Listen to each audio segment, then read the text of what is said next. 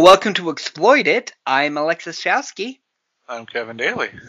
And this is our bonus episode where we're talking about Friday the 13th Part 2 from 1981, directed by the wonderful Steve Miner.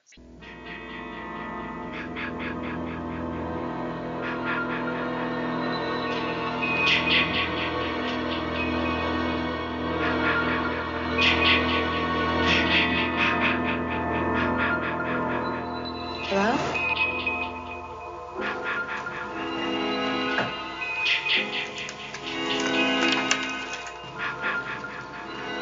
On a June night in 1980, Friday the 13th, 12 of her friends were murdered.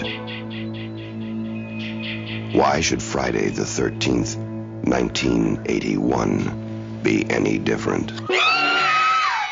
Friday the 13th, Part 2. The body count continues. 14. All doomed. You're all doomed. 15. God.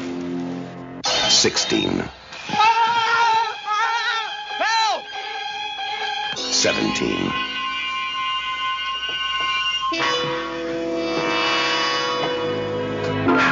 18.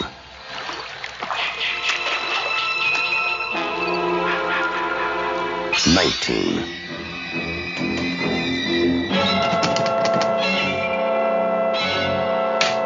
20. 21. 22. 23. Sandra? Jeff? The day you count on for terror is not over. Friday the 13th, Part 2.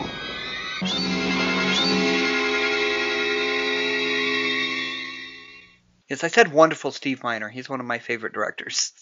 Oh, that's cool. I'm actually not outwardly familiar with him, though I'll probably look him up now and be like, oh yeah. Well, he's done great genre work, because he did Friday the 13th 2 and 3, House, Warlock, Halloween H2O, Lake Placid. Oh, Lake Placid. Nice. Then he did this period where he did like Forever Young, My Father the Hero, and Big Bully, but Apparently he directed some Dawson's Creek and Wonder Years as well. yeah, I mean he's a workman director. He's a journeyman. He's done a lot. And that's actually one thing that makes Friday the 13th really superior to Friday the 13th 1, is because Sean Cunningham was not a director. He was a producer. Stephen Miner is a director. He makes a tight, concise film. He doesn't have hour-long bathroom scenes like Cunningham did. That's true. I mean, Miner is a guy that knows what he's doing with the camera. I mean, he's no, auteur. Spoilers, the pacing in this movie is a lot better than the... Yeah, the pacing is a lot better. I'll just say that right now. I specifically made a note about how much I like the pacing of this movie. Like I said, he's a great journeyman director. He knows what he's doing. He can make a good movie and get it out there, and it's tight, concise, complete. He can make a product. And that's actually my first note on my thing here. Steve Miner with like 4 exclamation points. It's, like I said, the pacing is great. It's a good looking and a good, well-paced movie for sure. So why Friday the 13th Part 2 exists is because, well, the first one made a lot of money. Capitalism. That's why this Part 2 exists. They put a little bit more money into this one. And it shows. Yeah, it does show. I mean, they didn't throw millions at it. True, but... I think the budget topped out at $1 million. Still like, 2 or 3 times as much as the previous one. Jumping into the movie, it has one of the longest cold openings until recently. Oh, what beat it out recently? Oh, you've had a couple movies more recently. There was, just this past year, you had Drive My Car, that Oscar nominee from Japan. Oh, I haven't seen that. And then you had Fresh, that cannibal movie, Fresh, that's on Hulu with Sebastian Stan. Oh. Huh. Yeah, I watched that one a few months ago. Is it It's good. It's well worth watching. It's a good movie. Okay. But it's going through its story, and then about like 30 minutes in, the title pops up and it goes to an opening credit sequence, like 30 minutes in. After you're like, a long open. Like, you are already like totally invested in this movie, and then it just tears you out of the mood with this opening credit sequence. That might be a bit much. This one is pushing it. Though this is essentially just a recap from the first movie. Yeah, a lot of it is recap because back then people didn't have VCRs. I made a note of that. I said it's kind of weird because it had only been a year from the last movie, but there's no streaming or VCRs I think they existed, but they were incredibly uncommon, expensive, like $1,000 expensive. And, well, it's concise with its flashbacks. There are a lot of other horror sequels from this era, some of which we'll probably watch, that are half the damn movie is flashback. Yeah, it pretty much just focuses on the very tail end of the movie. It doesn't go a whole lot into, like, the early stuff. It does. You get the stuff with Alice, at the camp, the dead people, and she cuts off Pamela's head. Yep. And Jason drags her into the lake. Right. And this is intercut with Alice in bed in these horrible, horrible outfit. But with better hair. I liked her hair better in the first one. You like that? You like the Mark I Hamill? like that. Yeah. She had the Mark Hamill hair in the first one. But no, here, she's wearing green overalls with a green fucking sweater. It just looks horrible. Welcome to the 80s. We've hit full 80s stride already by 81. I'm like, oh, that's not an outfit you wear to go out, but that's certainly not an outfit you use to lounge around at home. What the fuck are you wearing, lady? Yeah, I don't know. Well, she gets up and showers and then puts on a sensible bathrobe. Showers very quickly, too. She does, because it's actually, the camera work here is really, really neat. Because it's a really long, unbroken Steadicam, and she gets out of bed, she's talking on the phone, and the camera's just following her. Like, it's not a POV shot, the camera's just following her. And once she goes into the bathroom, we're, like, I don't know, supposed to think it magically became a POV. Because, really, it's all really focused on her face. It's all close-ups up until she goes into the bathroom. Yeah. And she opens the curtain to shout at the cameraman for spying on her, I guess. Yeah, something like that. The notes I have here, we get the idea that Jason is outside ready to kill her. Right, well, somebody is outside ready to kill her. Somebody. But then when you realize it's Jason, how the fuck did he track her down?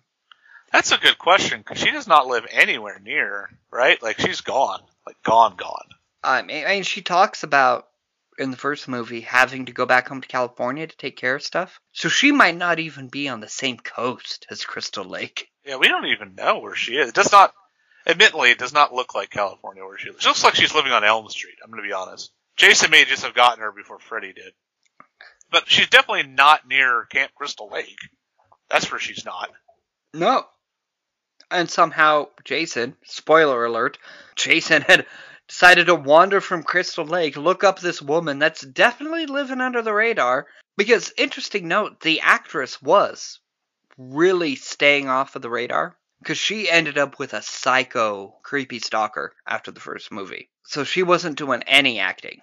I think that she dies in the beginning of this movie, spoilers, that largely on her own choice. Well, no, she only wanted to be in the movie for a little bit. Right, so I think that... So they wrote in her death, and she's like, oh, I die? Okay, then. I mean, that works. Then she never has to do it again. She can hide from her stalker and kind of go back to being, under the radar. I will say that is a trope I genuinely hate. We're going to kill off the previous protagonist in the beginning of the movie. Because it's like pro wrestling to me. It's like, oh, you got to have the face put over the new heel. I hate it. In this case, I'll tolerate it just because she did not. Adrienne King, I believe is her name, had the stalker, and she didn't really want to be on screen very much, and she kind of just did it to basically do that. And well, because at one point they wanted her back as the protagonist.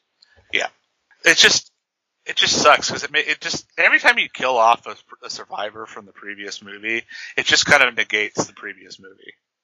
It's like, why even bother? Well, that's one thing. It's like I said on the last episode. None of the above-the-line staff wanted to come back to this one. Right. Well, Steve Miner was actually a associate producer on the first movie. Yeah.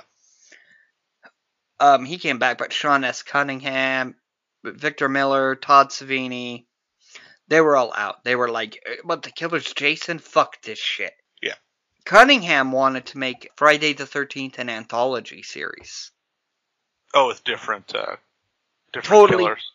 Totally different stories. Stories, all taking place on Friday the 13th. Yeah, like a American Horror Story kind of thing. Oh, I like that. Would have been a great idea. And that's what they wanted to do with Halloween, too. That also would have been a great idea. But Alice she's killed. She gets a nice pick to the head after she finds Pamela Voorhees' severed head in her refrigerator. Relatively bloodless death, by the way. In fact, completely bloodless, at least in the version I watched. Speaking of bloodless deaths, Friday the 13th Part 1 has an uncut version. Yes. The rest, you can obviously tell that they're cut, but they're not uncut versions out there. Huh. It's not until 9 and stuff that uncut version and director's cut became a marketing gimmick for DVD. But parts 2 through 8, they're just, this is what you get. And the MPAA were on them more. You had parents groups, and Siskel and Ebert didn't like them, so they were always under a lot of pressure. I mean, it's not like we haven't had, like, violent, gory movies up to this point. Again, I'd like to point out that, Cannibal Holocaust came out in the 80s, right? Yeah. But that was a grindhouse film. That wasn't really going to be in your multiplex. I know, but I'm just saying, it's not like these films didn't exist and, weren't available for people to see. Yes, this is mass marketed, but it's not like it violates any sort of laws. And this is obviously a lot tamer compared to... Oh, yeah, definitely. Way, way tamer. Even compared to Blood Feast, it's way tamer. It is, but higher body count, though. True. If we gave every dead body here the Blood Feast treatment... That's true. It would be pretty grim. One note I have here, before we get out to the credits, is there's a cat jump scare. Oh, I hate it. I hate that so much. I literally wrote jump scares, hate them so much. I wrote cat jump scare trope. But we do also get the old one-sided phone conversation, which I do enjoy. But at least she's contributing to the conversation. It's true. It's just funny to hear. It's like, yep, just talking to herself. It's not like in Blood Feast where we get the person going, yeah, yeah. No, we get Alice, like, delivering backstory with her one side of the conversation. It's a step up in quality from Blood Feast. From Blood Feast. And so we get our opening credits. Directed by Michael Bay, Big Explosions. Oh yeah, because it has Friday the 13th and then Kaboom! Part 2. Music still by Henry Manfredini. Same music. I don't even think he actually really wrote new stuff. No, I don't. Yeah, I think it's just edited differently. That's about it. It doesn't need to be. I mean, truthfully, did it need to write any more stuff? No, he doesn't. He doesn't write really big new stuff until 3. When he discos out in 3, but we'll get to that in January. For our second batch of Friday the 13th movies. Long-term spoilers. We get a fresh bunch of counselors going to camp 5 years later. Yes, we're in 84 now. So this takes place in 1984. Also, that means this movie is set in the future from when it was made. And we have a couple. What is it? It's Jeff and Sandra. Oh yes, I think I described her. I think I said Sandra is looking really booby in that shirt. And it's weird because that actress is underage. Yeah, that's. That's why we don't get an actual real sex scene with her and Jeff. I keep wanting to say Jack because he is the Kevin Bacon character. They are our Jack and Marcy. He literally even looks like Kevin Bacon. It's kind of disturbing. She was like 16 or 17 at the time. But yeah, the movie's a little bit more bouncy. Well, this one also has full-fledged nudity, which we'll get to. Right. Well, yeah, but my point is we're stepping up on the exploitation here. We are. This one is definitely. We've moved on up. They're on their way to camp. Well, it's not even camp. It's like a camp for counselors to train to be counselors. It's boot camp for counselors. But it's like retraining because they're all like, the guy that runs it is like, oh, we've all worked before. We all know what it's like. It's Top Gun. It is. It's Top Gun. It's Top Gun for camp counselors. I watched the trailer for Top Gun 2 before Doctor Strange. Early buzz is good. And you literally have a line in there like, well, we're the best of the best. Who's supposed to train us? Which is pretty much what happens here. And I'm like, oh, it's fucking Maverick, and this is the Top Gun sequel. Fuck you, theater. But we do get a Crazy Ralph scene. He's the true star of these films, but only these first two. Zach. And nobody points out to him that they're not going to the same camp. Apparently, the whole lake is Jason's territory. Basically, and anything that's on the lake that can go to another place. Right. Part 8. We have this boat that goes from Crystal Lake to New York somehow. Well, I'm guessing it's just a portal from hell because it is Jersey, so I just assume. Yes. Well, their truck's getting towed. Yes, his bro truck. Yeah, his bro truck, and he has to go bro out. That's my truck. That's my truck. And it's what's this kid's name? Ted. He's our practical joke. Well, a lot of our practical jokers in this series are these named Ted, Ned. Yeah. We went from Ned to Ted. Ted is not as bad. Now, Ted's alright. Ted's a decent dude for the most part. I mean, he makes a really shitty joke, but they're not too off color. I kind of liked some of his really bad jokes. They actually made me giggle. Yeah, well, he's not groping people or dressing up as an Indian. He's just telling bad, like, punny jokes. Like on their ride to camp, he tells the joke about and the bear wiped his ass with the rabbit. Yeah, let's see, what did I said, I actually kind of liked that joke, even though it's super lame. It's lame, and you've heard it before. But I liked it anyway. He tells another one later that I thought was pretty funny. What's brown and sits at a piano? Yeah, that one. Beethoven's Last Movement. Beethoven's Last Movement. I like that. It's a kind of a dad joke. It is. I kind of dug it. Well, this guy's a granddad now, probably. Jeez, yeah, probably. They get to camp, and we're just going to call it camp. Yeah, I mean, it is a camp. And we get our head counselor, Paul Holt. Yeah. This guy has a last name. And he's like a counselor guru. Yeah. He's Maverick. Yeah. In the new Top Gun movie. He's the Maverick. He's seen it all. He's the Maverick of counselors. That's right. He gives the safety speech, which I wrote down, actually, but because the speech always gets me, because he talks about all the tools that you will see being used to murder people. Oh, yeah. That's good. Some foreshadowing. He talks about, all of these tools, axes, saws, all this, they're dangerous. If you don't know how to use them, they can kill you. Then he mentions bears, which never show up in the movies. Oh, yeah, he has this whole thing about bears, which... Apparently bears can smell the menstruation. Yeah, and I don't like... he gets that line, and he just kind of, nervously spits it out, make sure you clean up during your menstrual cycle. And the other people, these adult counselors, all in their 20s, kind of look at the women and giggle. Like, what are you, 6th grade? Fuck off. Women have periods? What? Yeah, you people are in your 20s. You know this. You're all fucking. You know this. I'm assuming that it's just a New Jersey education. If we have any listeners in New Jersey, I'm sorry, I'm just going to keep ripping into your state. I haven't looked at our stats, but we probably do. One of my favorite songs is Bloodhound Gang's 10 Best Things About New Jersey. It's 10 Seconds of Silence. And one of my least favorite bands is Bon Jovi from New Jersey. These guys all look like they're in Bon Jovi. And we also get kind of glances of all the other people we're going to meet. We get Vicky, who's the one that's going to be thirsty for wheels. Yeah. That's a sad one. Terry is the girl with the butt. That's my note. Yeah, there's some nice lingering shot on...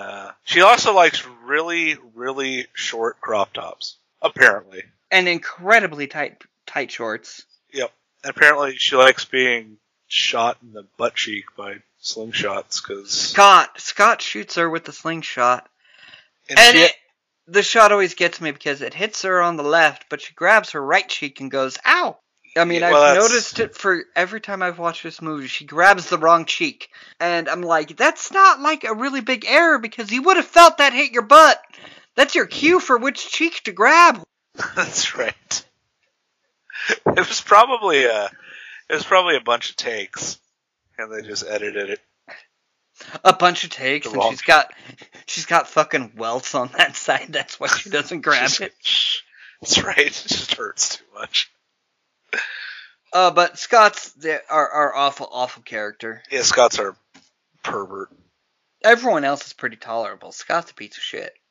Early on, like, the characters, none of them really seemed that interesting to me, but, like, Scott was an ass, and then, like, they kind of grew on me as the movie went on, except for Scott. Scott's an ass, but unlike the other movies that we get to later in the franchise, we only have one asshole. As you go further into the series, they're all assholes. It's true, but to be fair, as you go further into the series, Jason kind of becomes the protagonist. He kind of does. He becomes the angel of vengeance. You're just, like, cheering for him to kill these fucking idiots. Like, that's... I mean, he's literally the hero in Freddy vs. Jason. He is! Because they are summoning Jason to kill Freddy. Yeah. Freddy is the bad guy that only Jason can vanquish. That's right. But we'll get to that. I don't know when. I love that fucking movie, but we don't know when that'll come up, but I love that movie. We're gonna stop real quick for a commercial break, and we'll be right back.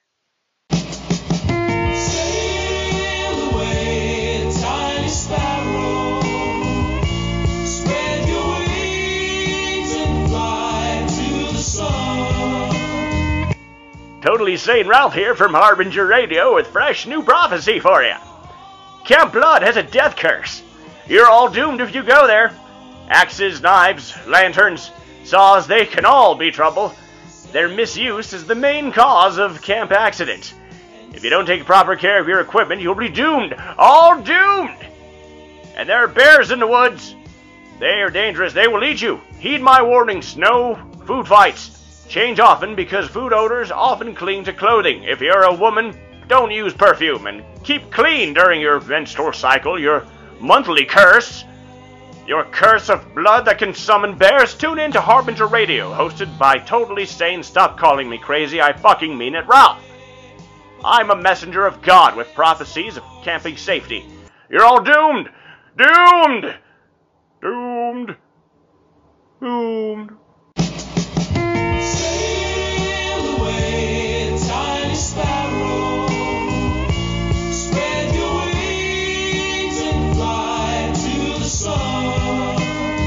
Sadly, there's no one in these movies I like quite as much as Swole Ronnie. No, we don't get a Swole Ronnie with this one. No Swole Ronnie. Actually, well, we can talk about it. We get Swole Wheels. He's got some upper Yeah, body that strength. dude's. Yeah, he's got some. And actually, Ted's actually in pretty good shape. Oh, I have a thing to say about Ted. He comes because they did that story, and apparently Jason is now some sort of myth, which didn't exist in the previous film at all. Yeah, they do the campfire story where Paul gives the history of Jason. And Ted jumps out wearing a loincloth and a mask. And Ted's got a really solid body. Yeah, he's in good shape. Ted is in good shape. He's got like swimmer's body. He's cut. I was like, I want to watch that scene again. Yeah. I was like, man, I was not expecting Ted to be shaped like that. All right. He's got a six pack and some pronounced cum gutters, and he's in good shape. But that story, the campfire story, which is used in pretty much every single movie ever. Oh yeah. I mean that's the classic go. I don't want to scare anyone, but I'm going to give it to you straight about Jason. His body was never recovered from the lake after he drowned. And if you listen to the old-timers in town, they'll tell you he's still out there. Some sort of demented creature. Surviving in the wilderness. Full-grown by now. Stalking. stealing what he needs, living off wild animals and vegetation. Some folks claim they've even seen him right in this area. The girl who survived that night at Camp Blood, that Friday the 13th, she claims she saw him. She disappeared 2 months later. Vanished. Blood was everywhere. No one knows what happened to her. Legend has it that Jason saw his mother beheaded that night, and that he took his revenge. A revenge that he'll continue to seek if anyone ever enters his wilderness again.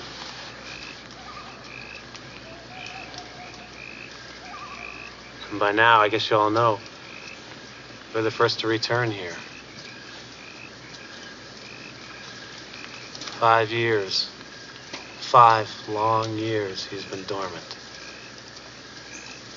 And he's hungry. Jason's out there. Watching. Always on the prowl for intruders. Waiting to kill. Waiting to devour. Thirsty for young blood.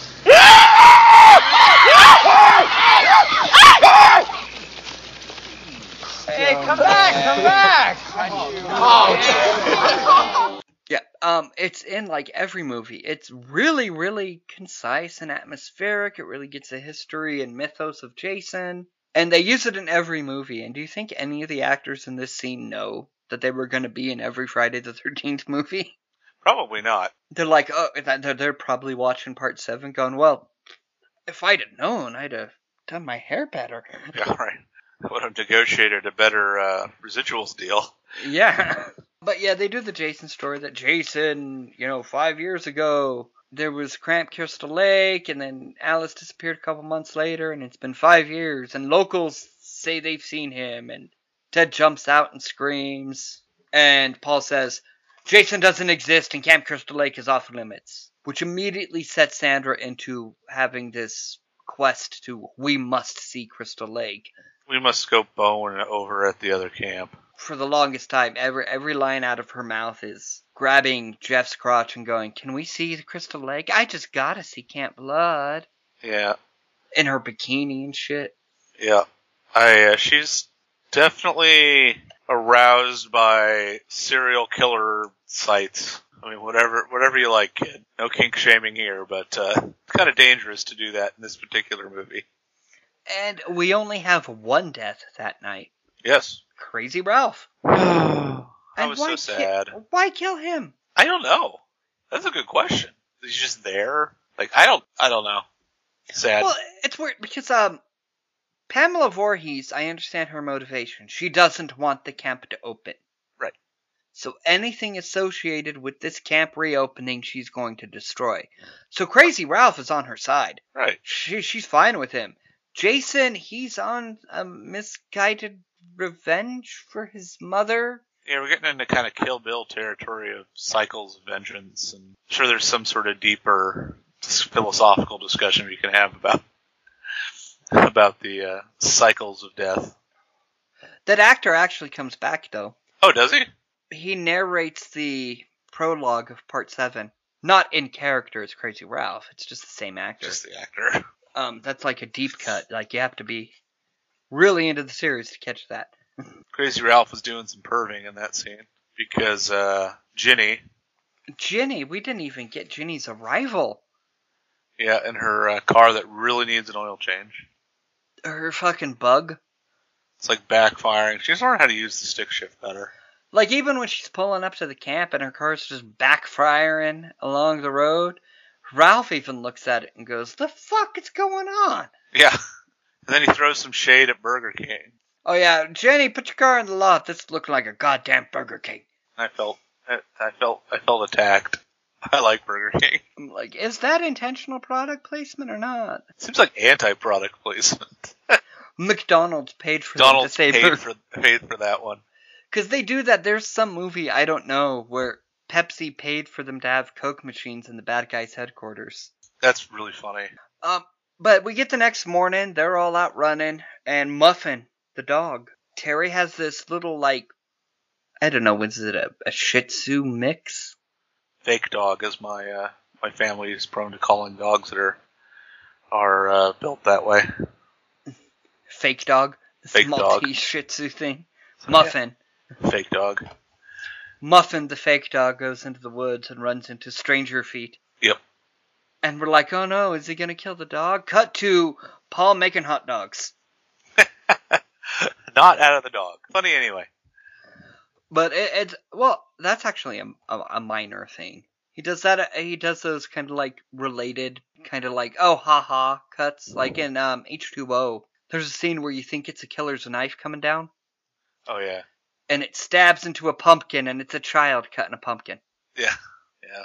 Where it's playing the creepy music, and you see the butcher knife, and it stabs into a pumpkin. You know, it's a lot very similar to that. Ginny's got the chainsaw going. Yeah, foreshadowing. You know, I'm like, I wrote that seems important for the future. Even though not big foreshadowing, I mean... It really isn't, but... It's a good scene, but it's not a critical scene. Right.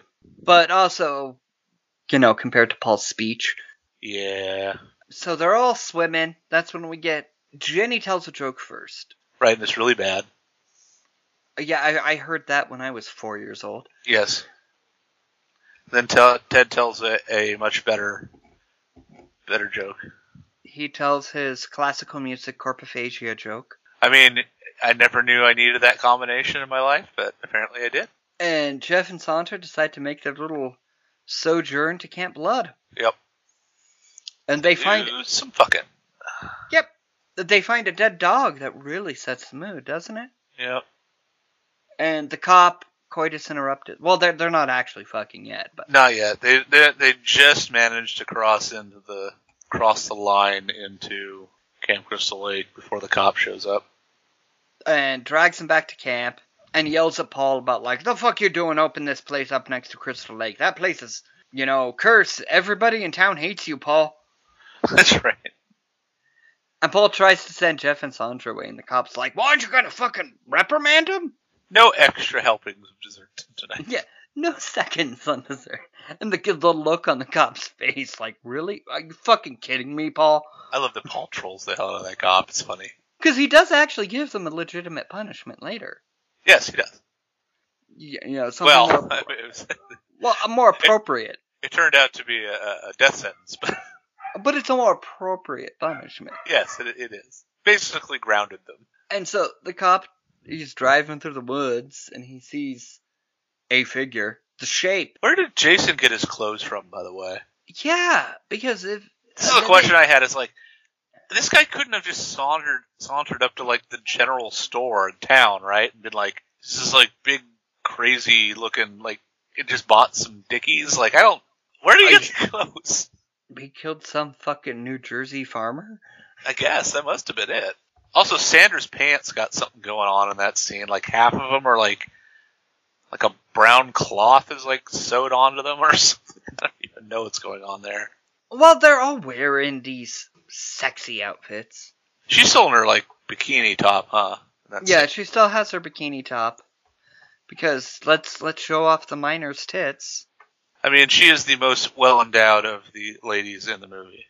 Yeah, and she's the youngest. So, I mean, we're in an exploitation film, goddammit. I mean, we can't actually show them, but we're going to get around as much of it as we can. Yeah, it's an exploitation movie. If they exist, we're going to flaunt them. Yep, we're going to flaunt as much as possible. So the cop chases after the shape. Yes, because apparently it's illegal for some guy to be running around in the woods. Well, I think he's in the Camp Blood area. The Camp Blood woods. Yeah. That's why he's like, oh, you fucking goddamn kids. Oh, I guess. But I mean, like, he's a really gung-ho about chasing this dude in the woods. And there's a shot during this chase scene where we see Jason's feet run through this creek. Right. And then we see the cop run through the creek. Uh-huh. And then way later in the climax of the movie, we see Jenny run through the same creek in the same shot. that kind of tells us where they're going. Jason also runs like he's got to take a dump. Well, he has the toilet for it. That's true. Which is another thing. You're wondering about his clothes. I'm wondering, how did he build a fucking house with a toilet? I bet. Maybe. Yeah, I have no idea. There's layers to Jason. And it's either a functioning toilet or a symbolic one, because the water in there ain't full of floaties. No. So, yeah. I mean, the only thing in there that really turns the cop's stomach is he opens what we later find out is the shrine. Ah, yes. And he's like, oh my god. And we get one of the better deaths, although it's really, really cut, but it's a harsh death. Yeah. The cop gets the claw of a hammer right into his skull. That actually was something, hammers were used with Warhammer, medieval Warhammer were usually with the hammer on one side and the spike on the other. Those were used to puncture into helmets. Turns out it works really well in heads, too. Yeah. And the way he, recoils and screams is so believable. Not super, not super bloody, right? But super painful. Yeah, I mean, it's definitely a visceral kill, for sure. But it's interesting, so far, the movie's, gore quotient is actually fairly low, on the low end of things. Yeah, there's a lot that was intentionally cut. Not like it exists. There's one that exists uncut, but we'll get to that one. But these were, as they were shot, that they were self-censoring before the fact. Yeah, they were really worried about getting an X, I guess. I don't know when they changed X to NC-17, what year that was, but that rating. Before Showgirls. Yeah. But then it's nighttime, and they're all eating dinner. And we really start getting that Vicky is thirsty for wheels. Yeah, that's kind of nice. I mean, she's not laying it on so hard yet, but we, the audience, know. Well, he's in training, so, as he keeps reminding us. Yeah, unspecified training. I'm assuming football? Because she's like, what are you in training for? And he just kind of gives her a shrug. Just whatever. Just general training. Yeah. She does establish that he's not paralyzed, that there is feeling there. Yeah. That he broke he hurt his legs in a motorcycle accident. It could have been a back, but not far enough wrong that make his junk not work. That he might be walking again with some appropriate physical therapy. Yes, that's what he's hoping for. He says he doesn't want to die in that chair. Well, you're going to, dude. About that. Not in this movie. It's a horror film. It's a slasher film, guy. Sorry, dude. You ain't in some football underdog fucking movie. No, here. wrong movie for that. Sorry. You're not The Blind Side, dude. Right. But they're all, Paul's like, we're gonna take everybody to the bar.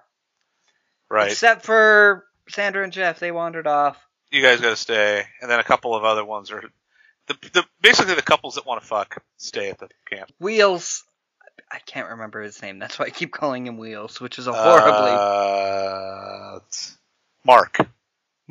Mark stays because he's like, nothing brings down a party like a guy in a wheelchair. And Vicky's like, I don't care about the wheelchair. I still want some of this.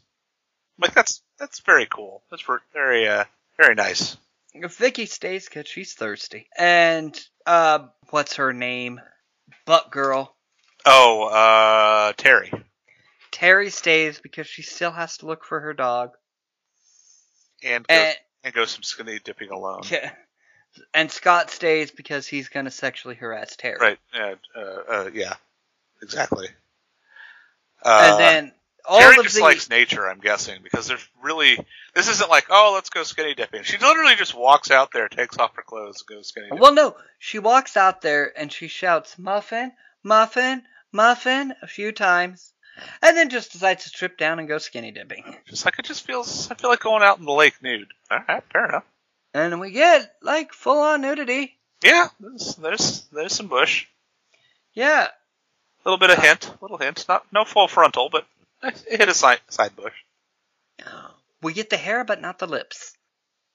That's right. Oh, a joke that we used to make back in the day that, with movies, that pubic hair is nature's censor bar. It kind of is.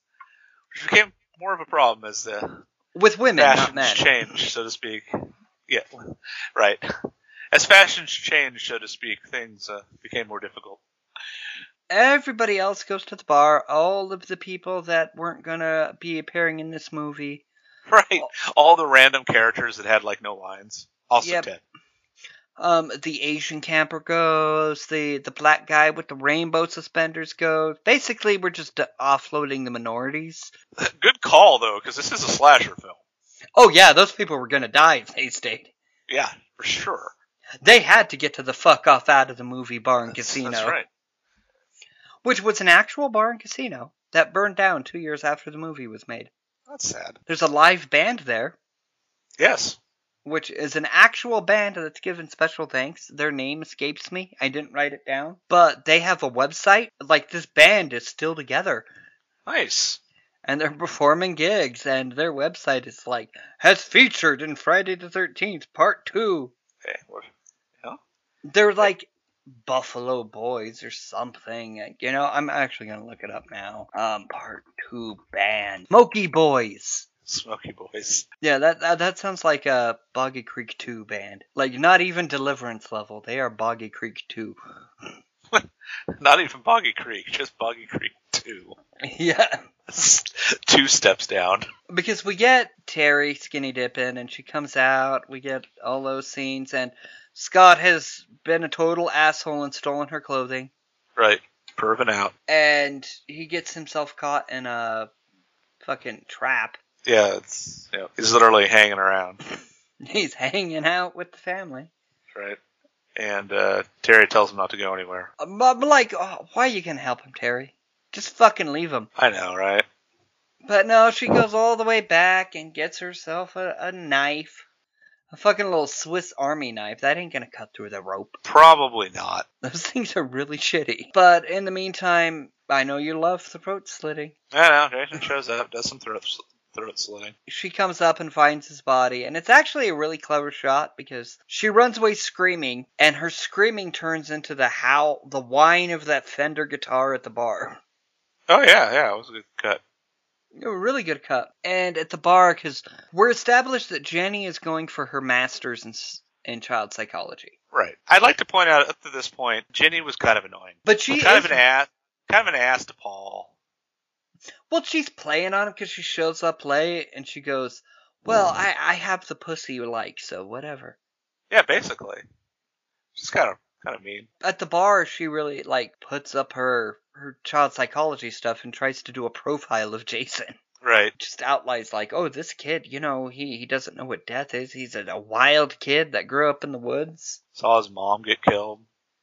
Yeah, I never ran out. That's the assumption, anyway. And that he probably has her head in some shrine and is praying for her resurrection. Right, exactly. Yeah, she fucking nails it. Yep. Girl, kills it. She's actually one of the stronger final girls of the series. Yeah, she's cool. Well, she is a fan favorite, because I told you before I was listening to a ton of different podcasts about Friday the 13th movies. And really a general consensus amongst all of those podcasts, they love her. She is a fan favorite. She's cool. She kind of, a little bit multidimensional, because she's not, the nice, sweet, innocent girl. She's an adult woman. She's a psychology major. She's a bit of a flirt. She kind of likes to tease and maybe slightly abuse her lover. She's confident. She acts proactively. But she also has a lot of empathy for, somebody who's a homicidal maniac. Yeah. I mean, so she's got layers, and she's pretty cool. There's a lot of depth to her. Yeah, surprising amount of depth to Jenny here. I was surprised. But then we go back to the camp for the massacre. Yep. The massacre occurs very quickly. Terry, we actually don't even know how she dies. She dies off screen in mysterious ways, because when we see her body later... You still can't tell. She's just laying there. No cuts or anything. Yeah. Is this Jason's one strangling death? Maybe. Did she have a heart attack? That's what I wondered. Maybe she got so scared that she had a heart attack, and Jason just shows up and goes, huh, okay. Drag her out. So the deaths we have, well, Vicky is thirsty as hell for Scott. Yep. Mark. Mark. Scott's the guy. Scott's the sexual harasser. Yeah, he's the sexual. Mark is Wheels. Mark is Wheels too. Well, Just she's call him like, Wheels. I only want your fingers. Yeah, that is. They want to play for position. Yeah, she says, I want to play for position. You know, she is laying it on hard. The innuendo is strong. And so she goes back to her cabin to get ready. Freshen up. Oh, and she pulls out the ugliest pair of brown panties. I'm like, girl, those aren't attractive. I mean, look, it's 1981. Well, it's set in 84, but... Yeah, but even when she's walking around in them, it just looks like she's pooped. Yeah, well, and she takes off a perfectly reasonable pair of black ones for it, so I don't know what's going on in her mind. And then she sprays perfume, which she is summoning bears with that. That's true. Like, this girl was going to die. If there was no Jason, she was going to get eaten by a bear. This girl's dead. By bears. Yeah. And then she sprays it into her panties. I'm like, now you're just going to get... Is that something girls do? No, that's how you get yeast infections. Okay, good. I literally wrote, do girls do that? No, they don't. I've never seen it before, so... I mean, it's perfume with alcohol in it that you're gonna spray down. No. That I'm surprised the actress didn't even fact check that. Maybe it wasn't actual perfume. It was just water. Well, do you think she told Steve Miner, like, Mr. Director, women never do this. They never should. Steve Miner goes, shut the fuck up and spray it in your panties. It's an exploitation film, damn it. We leave her there. We don't kill her yet. No, but Wheels. Wheels gets the best death in the whole fucking franchise. Yeah, he gets macheted in the head and then knocked down a flight of stairs on his wheelchair. And a fucking freeze frame at the bottom of the steps. It's those old memes with, like, Professor X's greatest weakness, stairs. And he died in the chair. Sad. Yep, he did. And literally died in the chair. He did. We cut back to the bar. And he never got to fuck Vicky. He didn't, but I don't think he wanted to. Yeah, maybe not. Well, the actor was openly gay. Oh. It's interesting behind the scenes. It's because that actress really was thirsty for him. Oh, and he was gay. And he was openly gay. Flip on things, like, yeah, that's amusing. We cut back to the bar, and Paul and Jenny are leaving. And Ted lives. Our fool lives. I know. I was shocked. I have all these notes about, I like Ted. He's too bad he's going to die. That character never got it. That sort of character never lives. No, he's left at the fuck out of the movie Bar and Grill. All the people who left and stayed at that bar for after hours partying, all of those guys made the best decision in any horror movie in the history of movies. But also, Ted is fucking trashed. Oh yeah, Ted's completely... And he wants to go to the after party. He does. He's got like 10 bottles of beer in front of him, and the bartender's like, do you want me to clear these? And he says all slurred, no, I'm collecting them. I'm like, here's my headcanon for Ted. He woke up the next morning on the floor of the bartender's bathroom going, fuck, I gotta get back to camp. He shows up and there's just like police tape and bodies everywhere. No, she tells him. Oh, best decision ever. The only time we're getting blackout drunk paid off. No, but that's my official headcanon, is he woke up the next morning on her bathroom floor, arms still around the toilet. That's right. Still better than having died. Maybe not at the moment, but post facto. Well, I mean, like, Friday the 13th is the next day. He should have been, like, hungover in that movie. He should have been the harbinger of that movie. I would have. Fucking half drunk on the street, like, oh, my friends are dead. You're doomed. All doomed.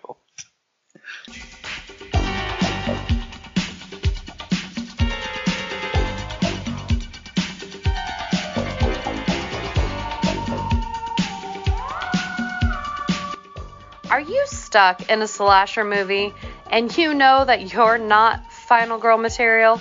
Do you need a fun place to hide while all your friends are slaughtered? Well, my name is Jill, and I'm the barkeep here at Fuck Off Out of the Movie Bar and Casino. I'm here to help you out. Drink all you want, nobody's gonna cut you off. Stay forgotten while everyone else dies trying to fight off that crazy, unstoppable killer. Whether you're an out-of-shape prankster or a minority, you aren't going to make it through the movie. We all know how these movies play out. If you stay back at Camp Blood, you would only have suffered some embarrassing death. You don't want that drama, so come on down to Fuck Off Out of This Movie Bar and Casino.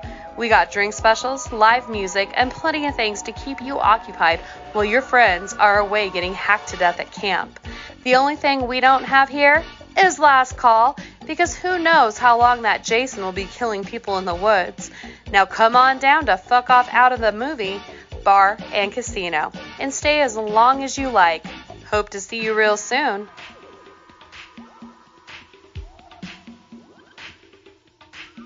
But we go back to camp, and we get the Jeff and Sandra double death. Yeah, it's pretty good.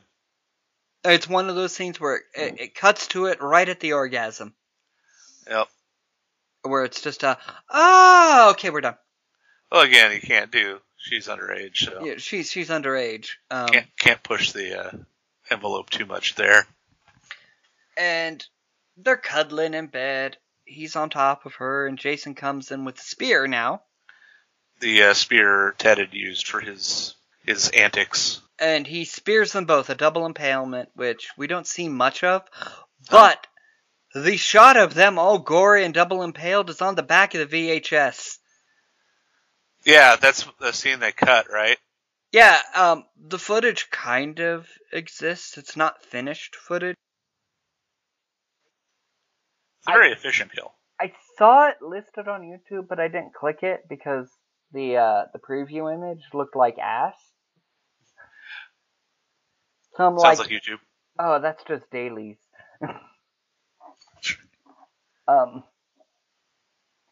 Well, no, that's actually the responsible side of YouTube. If it was a real YouTuber, they would have put like reaction to the uncut scenes and just had. You won't believe what they filmed. And somebody's shocked face next to this, neon colored writing of "You won't believe." Yeah, that's right. Clickbait is real. Yeah, putting up a really shitty ass grainy dailies footage as your preview image, it's probably more legit. But the thing I had said about Jason with weapons is that he's leveling up his skills. That's why he's varying his weapons. He's developing the talent points. Yeah, you need to diversify, of course. Yep, you got to spend those early levels. Right. To where you can get to Jason X and your unarmed skill is maxed out. Exactly. These are the lobies killing the easy targets right now. Yep. He's grinding in the woods for an hour. That's right. Well, he's got nothing better to do. I mean, you've seen his house. Like maybe he went and tried to kill another camp and realized he was low level. It's too low level, and he's like, no, I gotta level up on these kids. Yeah, I'm gonna go grind in the level 2 area. That's right. But then that's when Vicky comes in. She's finally finished perfuming her panties. That's right. And it's a wonderful shot when she pulls the bag back, the bed sheet back, and it's Baghead Jason. No hockey mask yet. Right, no hockey mask yet. That's not until the next movie. So interesting that the iconic imagery that is Jason Voorhees does not actually coalesce until the third movie. It's weird because when I sat down to finally, at 12 years old, watch Friday the 13th movies, it was a Friday the 13th, so there was a USA Up All Night marathon. Yeah. And there was 1, 2, 5, and 7 is what I watched. Until my mom was like, "Why are you still awake? Go to fuck to bed." Yeah. And I knew Jason and all of his mythos and the hockey mask, but when Baghead Jason shows up, I'm like, that's logical. I didn't question it. I'm like, yeah, he hasn't found a hockey mask. Nobody has. That's true. There are no hockey masks around. Yeah, it totally makes sense for him to have this fucking town that dreaded sundown sack on his head. And was that movie popular at the time, or kind of niche? It was meh. I mean, people knew of it. So they would have caught the reference. I don't know. I mean, basically, he Tarantino'd it. Because Tarantino likes to throw like references to shit nobody's seen. Because he's a hipster. He does his hipster shit, but then he'll do the obvious shit too. That's true. And you don't know which is which. Right. Tarantino convinces you you're smart. Because you'll get the obvious ones, and you'll think, oh, you're like fucking Steve Rogers in Avengers. I get that reference. That's right. Then he goes like some super deep cut. He does. That he's got like one of the 3 copies of in the world. The other great thing of this is after she pulls it off, we get the POV of Baghead Jason with the knife as he's advancing on her, and she's cowering in the corner. Yeah. Oh, really effective POV shot there. Way better than Stalker in the Woods POV. Yeah. Stalker in the Woods, classic, but also kind of pointless. And now that they're all dead, that's when Ginny and Paul come back. Of course. And they realize something's up, and they start poking about, and realizing, oh no, everybody's gone, and there's fucking blood everywhere. Probably should have been blood on the stairs, too, because Jason does drag Vicky's body down the stairs. He does, and we see him do that. As he's setting up his surprise bodies for the last act. That's right, his altar of dead bodies. Well, he takes some back to his shed, and then he puts some on little spring-loaded traps, like in every Friday the 13th movie. Yeah, you got it. Yeah, some are for scaring, some are for sacrificing to resurrect his mother. Whatever. And we get that really good scene where Ginny realizes there's someone in the room, and the way that is a good scene. Because Paul's poking about, and she's like, Paul, there's somebody in the room. There's somebody in the fucking room! And that's when Jason pops out and attacks Paul. Right. Oh, there was a line before that made me laugh. Paul comes in and goes, man, these guys smoke better weed than I do. And I said, poor Paul needs to get better weed. He does. Because they were smoking fucking little butt-ass roaches. Yeah. Paul has really bad weed. And before we get into our final girl chase, we're going to stop for a commercial real quick. Summer's almost here, and it's time to start thinking about what to do. My name is Paul Holt, and I run a camp counselor training program just for eager young leaders like yourself. Now, we all know that camp counseling isn't the groovy summer job everyone says it is, but with a couple weeks at my training program, I can help make you at least an adequate camp counselor. You'll be at least better than those dead fucks that tried to open Camp Crystal Lake a few years ago. God, what a mess that was. Those people could have used some training. With my camp counselor training program, you'll learn things like wilderness survival, getting along with your colleagues. Scott, I'm gonna cut you down. But I swear, if you ever do this to me again, I'm gonna kill you. And wearing a dead woman's dirty sweater to pretend to be a ghost and fool an insane killer. Jason, Mother is talking to you! Jason, Mother is talking to you. That's actually a lot more useful than you think. And that's just a portion of the great skills you'll learn with Paul Holt's Camp Counselor Training Program. Sign up today! And we're back. So Paul has been fucked out of the movie for a bit. For a minute, yeah. I thought he was dead, but turns out not the truth. But Jenny, way more capable than Alice. Yes, actually capable of doing things.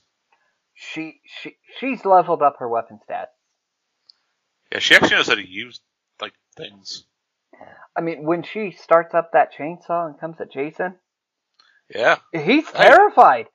Well, she does some damage. He's backing away, and they're like, no. She kicks him in the junk at one point. Apparently, he still has his genitalia, which would give him more junk than that dude from Blood Diner. Yeah, well, at this point he still has them. Come the later sequels, it's all dead down there. Yeah, the more superhuman he becomes, the less genitals he has. Inversely proportional. Such are steroids. That's right. Yes. The immortality comes at a price. There's one of my favorite scenes in here is when he's trying to break into the bathroom door. Uh-huh. And she's holding it shut, and then she's still holding the bathroom door, but trying to open the window. Oh, yeah. And she's almost got it, and then he busts through the window. Yeah. Jason's pretty clever, actually. Yeah, and I'm like, that's an effective moment. It's really suspenseful. The whole Jenny being chased by Jason, all of the antics they go through are much more suspenseful than Final Girls and the rest of the franchise and other slashers. Yeah, and definitely more than the first movie. This is pretty intense, this whole sequence. Well, like I said earlier, Jenny is more proactive than reactive. It's true. Alice is just a lost lamb running in the woods screaming. Yeah, very different characters. She by chance picks up a skillet and then a machete. Right. But no, Jenny is finding weapons. She's got a fucking pitchfork at one point. Pitchforks are great. Like, they're basically just like they're spears essentially. They're just pronged spears. They got good reach. In the NES game, pitchfork is the ultimate weapon. Yeah. Because like you start with rock, knife, machete, but pitchfork is your ultimate weapon that you have to earn. I mean, good reach. There's a scene where she's running out into the car. There's a lot of good stuff with the car scene, but the car won't start. Shocking.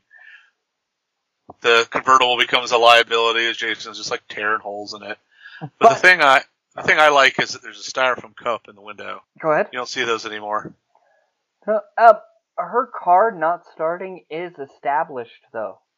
She tells Paul when she shows up at camp, my car is sick, that's why I'm late. And then when she has to move it to the parking lot, she can't even start it. Right. And there's antics with Paul messing with the engine. So her car not starting is established. So it's not just a trope. Oh, it is. It is. But we are early in the genre history, so it's true. Not a trope yet. Not quite a trope yet, though. I mean, it's uncomfortably common. Yes. Trots through the woods and ends up at the Jason house. The love shack. The love for his mother shack. That's right. The motherly love shack.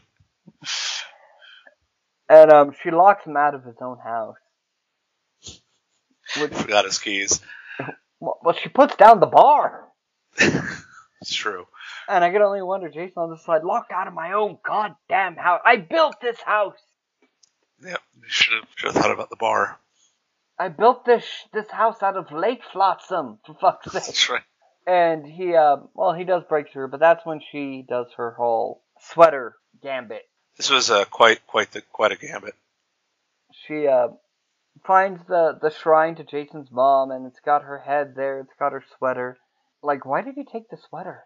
Like, he's a big Weezer fan. If you want to destroy my sweater. So, and she puts on the sweater, and she's like, Jason! She does some method acting. And it almost succeeds. Almost. But she moves just too far out of the way, so suddenly he can see the head. It's like, oh yeah, that's not my mom. It's a cool scene, though. Oh, really gouges the fuck out of her calf. Yeah, it gets a good piece of that. Like, that's a stab that you feel when you watch it. You're gonna need some stitches. And luckily Paul shows up, tussles with Jason, and she stabs the machete into his shoulder halfway down to his heart. Yeah. Even that is the kind of wound you could technically survive even as a normal person, but it's going to do a lot of damage. And that'll disable you pretty well. Oh, yeah. You're not going to be up stabbing people the next day like Jason is, though. No. Not if you're a normal human. And they get back to the cabin. We have a little worrisome moment with the dog. Because Yes. there's sounds at the door, and they're like, okay, let's get ready. She's got the pitchfork. They're all ready to go, and they open the door, and, oh, it's Muffin. So they let their guard down. Muffin lived. Muffin lived, and that's when... The dead dog in the forest wasn't Muffin. False Muffin. And that's when Jason busts through the window behind Jenny and grabs her. An homage to the first film. Right. Interesting thing here. Because this is the point where we have specified people that play Jason. Yeah. And the first movie, the killer stuff was just random people. You know, killer hands, killer boots, killer... You know, you don't really see killer shape. But Jason was played by a stuntman named Steve Dash. But the Jason that jumps through the window is a different guy. Warrington Gillette is the actor's name. That is quite a name. That is his only scene. He is face Jason that jumps through the window. Huh. All the other scenes of Jason is Steve Dash.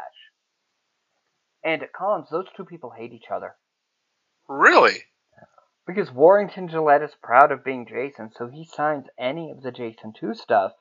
To where Steve Dash is like, you're signing my shit. You're just a fucking face.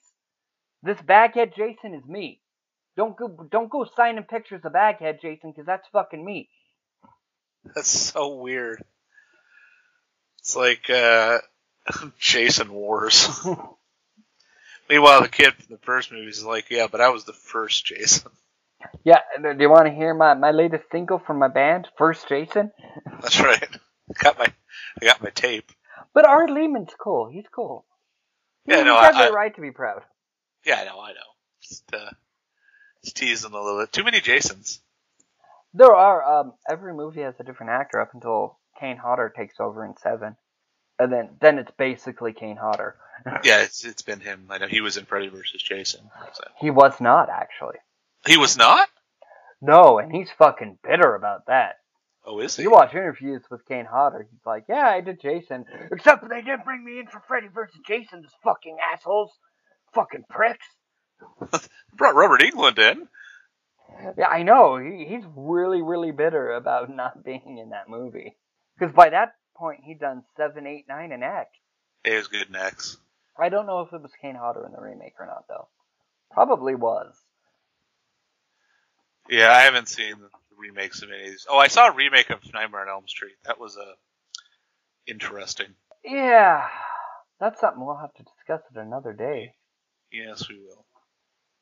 But, and that's basically how Friday the 13th 2 ends. We get Jenny in hospital stretcher going, Paul, and that's about it. What happens here? This confused the hell out of me. So Jason jumps through the damn window, cut to Jenny on a gurney, wondering where Paul went. That's the movie. Well, there's a scene in part 3 where our Harbinger has found an eyeball in the woods, and that's what he's waving around at our new batch of victims. Oh. Nobody in this movie loses an eye. So presumably Paul's? So it has to be Paul's. Because it's not Jenny. Jenny's, they carted her off somewhere that Jason will go find her later, probably. I'm pretty sure he picked up Jenny and javelined her through Paul. Official headcanon. There you go. But final thoughts on part 2? I like part 2 quite a bit. I like the pacing. I like the kind of oppressive feel it has to it. It's shockingly not that gory. No, it's not. More surprised about that because it was definitely less violent than the first one. But it was a better movie overall. But this is a callback to our previous conversation about is the fact that this movie is a little bit better, but is it better because of what this movie's existence does to the first movie? Okay, so you have the first movie with its killer. Now let's suppose that this movie was not Friday the 13th. Right. But the exact same movie shot for shot. Uh-huh. Except for the flashback. Okay. Basically, this is a brand new slasher called whatever. And because they do a good job of building up his backstory, maybe why is this guy killing? You know, they do a good part of establishing who Jason is outside of his mother. That's true. So, this could exist on its own. True. And if you look at it on its own, it's a fine movie. I mean, it is a well-paced movie. Yeah, it is. I mean, we don't get the 20 minutes in the fucking bathroom like we did in the first movie. Yeah, there was an awful lot of filler in the first movie. That could have been like an hour and 10-minute movie pretty easily.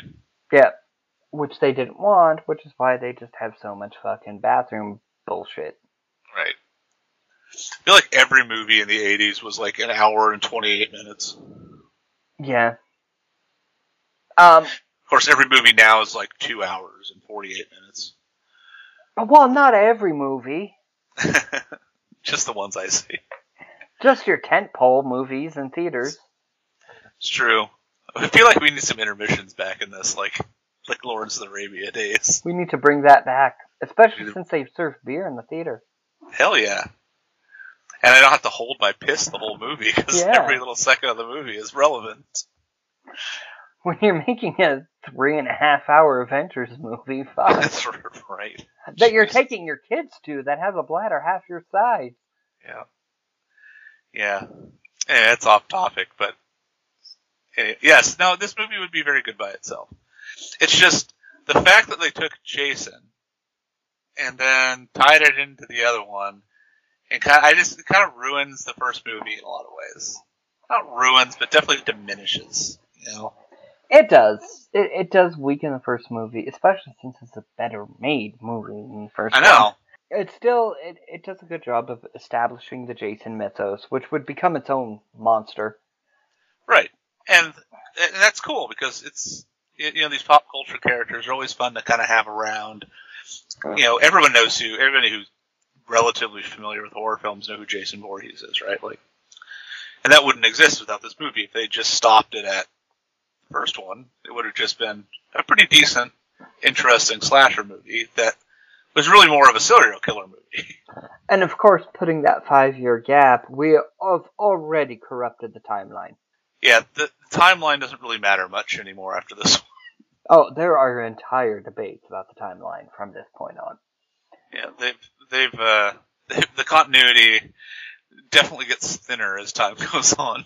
I mean, you thought the Legend of Zelda timeline was bad, Jesus. Yeah, this is definitely got some weird timing going on to it, but both of these movies are very good. Yes, they are both good. We will visit this franchise again, apparently in January. Well, that's the next time we have another Friday the 13th. Alright, well, that'll be fun. Continue on with the exploration of these movies. We'll get the rest of the good part of the franchise then. Oh, so Jason X and Freddy vs. Jason? Cool. Oh, no. I love 3 and 4. And 5 is like my favorite to watch. It's a terrible piece of shit movie, but it's my favorite to watch. That's how I feel about Nightmare on Elm Street 3 and 4. Those movies are awful, but they're so fun. Next week, we are doing Reefer Madness. Yep. With a guest. Yes. Next week, it's just Reefer Madness. No bonus next week, but hey, we're breaking away from the horror genre. Yeah, I mean, there's so many exploitation films that fall into the horror genre that is a big part of it, of course. But there are other bits and pieces of it. Yep, and so we're doing the classic Reefer Madness. Not the first exploitation film, because there was plenty of shit going on in the pre-code before that. But this is definitely influential, important. Yes. Film. Not just to the genre, but to filmmaking in general, to the history of propaganda and right, to cultural. Let's put it this way: there's a reason that we're still fighting for marijuana legalization in many states. Not where I live. We're cool where I live. But I had to watch that movie in college in a sociology class. Yeah, it's an important just from a sociological perspective. Exactly. Transcends things. It's very important. So good to watch. But that was our bonus episode on Friday the 13th Part 2. Hope you enjoyed it. Special thanks to Charley McMullen, William Wright, and Martha Page for recording the advertisements heard in this episode. Make sure to subscribe to us on Spotify, Apple, or wherever you listen to your podcasts. And if you like what we do, make sure to leave a review to let others know and help us get the word out. Follow us on Twitter at PodcastExploit or on Instagram at ExploitItPodcast. Or contact us at exploititpodcast@gmail.com. We'll catch you next time.